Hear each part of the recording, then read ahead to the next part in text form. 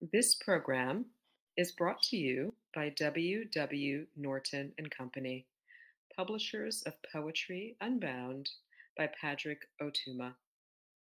Now in paperback and featuring immersive reflections on 50 powerful poems. Hi, I'm Camille T. Dungy, author of Terrific Cascade and one of the judges for this year's Treehouse Climate Action Poem Prize, which honors exceptional poems that help make real for readers the gravity of the vulnerable state of our environment. I am so excited to share today's poem a day, featuring Insomniami by Ariel Francisco. The vivid observations of Insomniami manage to express outrage, panic, humor, despair, complicity, and the ideas for action all at the same time. It asks that we confront the insanity of our present while refusing to give up our future. We were impressed by the freshness of voice and the conviction of vision in these taut and bright stanzas.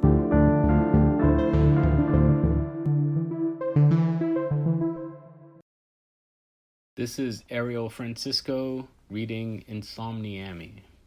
This poem opens with an epigraph from Dessa that reads, "The neon burns a hole in the night, and the freon burns a hole in the sky." Insomniami. All night darkness constructs its unquestioning citadel of intrusive thoughts. If you listen closely, you can hear the rising waters' whispers. If you cover your ears, you'll hear it too. Trapped in the seashell of night, chase the echo to its origin. A useless lullaby, a rhythm replacing the unticking digital clocks, counting my sleeplessness in silence. The shapelessness of waves, a watery sleep paralysis gripping the city. The high watermark is reaching for the sky and getting there. New high-rises rise every day like shark teeth. A fire sale. Get it while it's hot. Get that land while it's still land. The world is burning, you know. All night you can hear them building another goddamn stadium while tearing down the house around you as you sleep. Enough empty seats for the displaced, an uncheering home crowd longing for home. Enough hollow condos for everyone, but it's important that they stay empty. They won't say why. Hurricanes come through like tourists, and suddenly there are less homeless people, their names lost to the larger one of Christian chaos. Night is a rosary of unanswered hours. Count them, count them, count them. Sometimes I'm grateful for the light pollution. The smug stars think they know everything, but their slow knowledge is always late with its light. Still, I consult the disdainful horoscope to see what they promise to promise. Miami is obviously a Leo, look it up. A drowning fire sign, pride pretending everything is fine.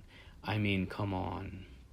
A backwards place, you can't blame everything on the Bermuda Triangle, but you can try. Swimming birds and flying fish, burrowing owls, night sky reflected in the water becoming confused, a broth of clouds and corals.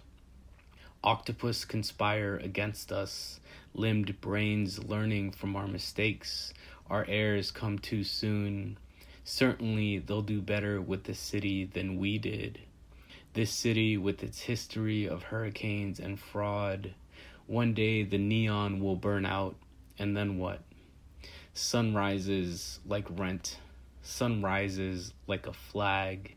Sun rises like the ocean. I can't sleep, but the city I love can't wake up.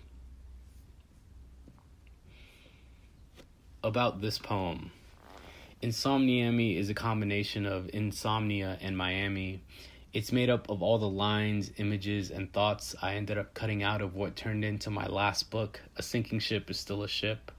The fragmented nature of it ended up being a useful form for the tiredness and frustration I felt towards living in a place so harshly affected by climate change and yet so neglected by the powers that be.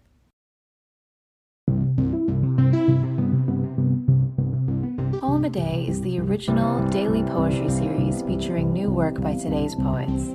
Produced by the Academy of American Poets, this free digital series is made possible by you, our readers and listeners. Learn more about Poem a Day, and if you can, please consider supporting this work by visiting poets.org/give.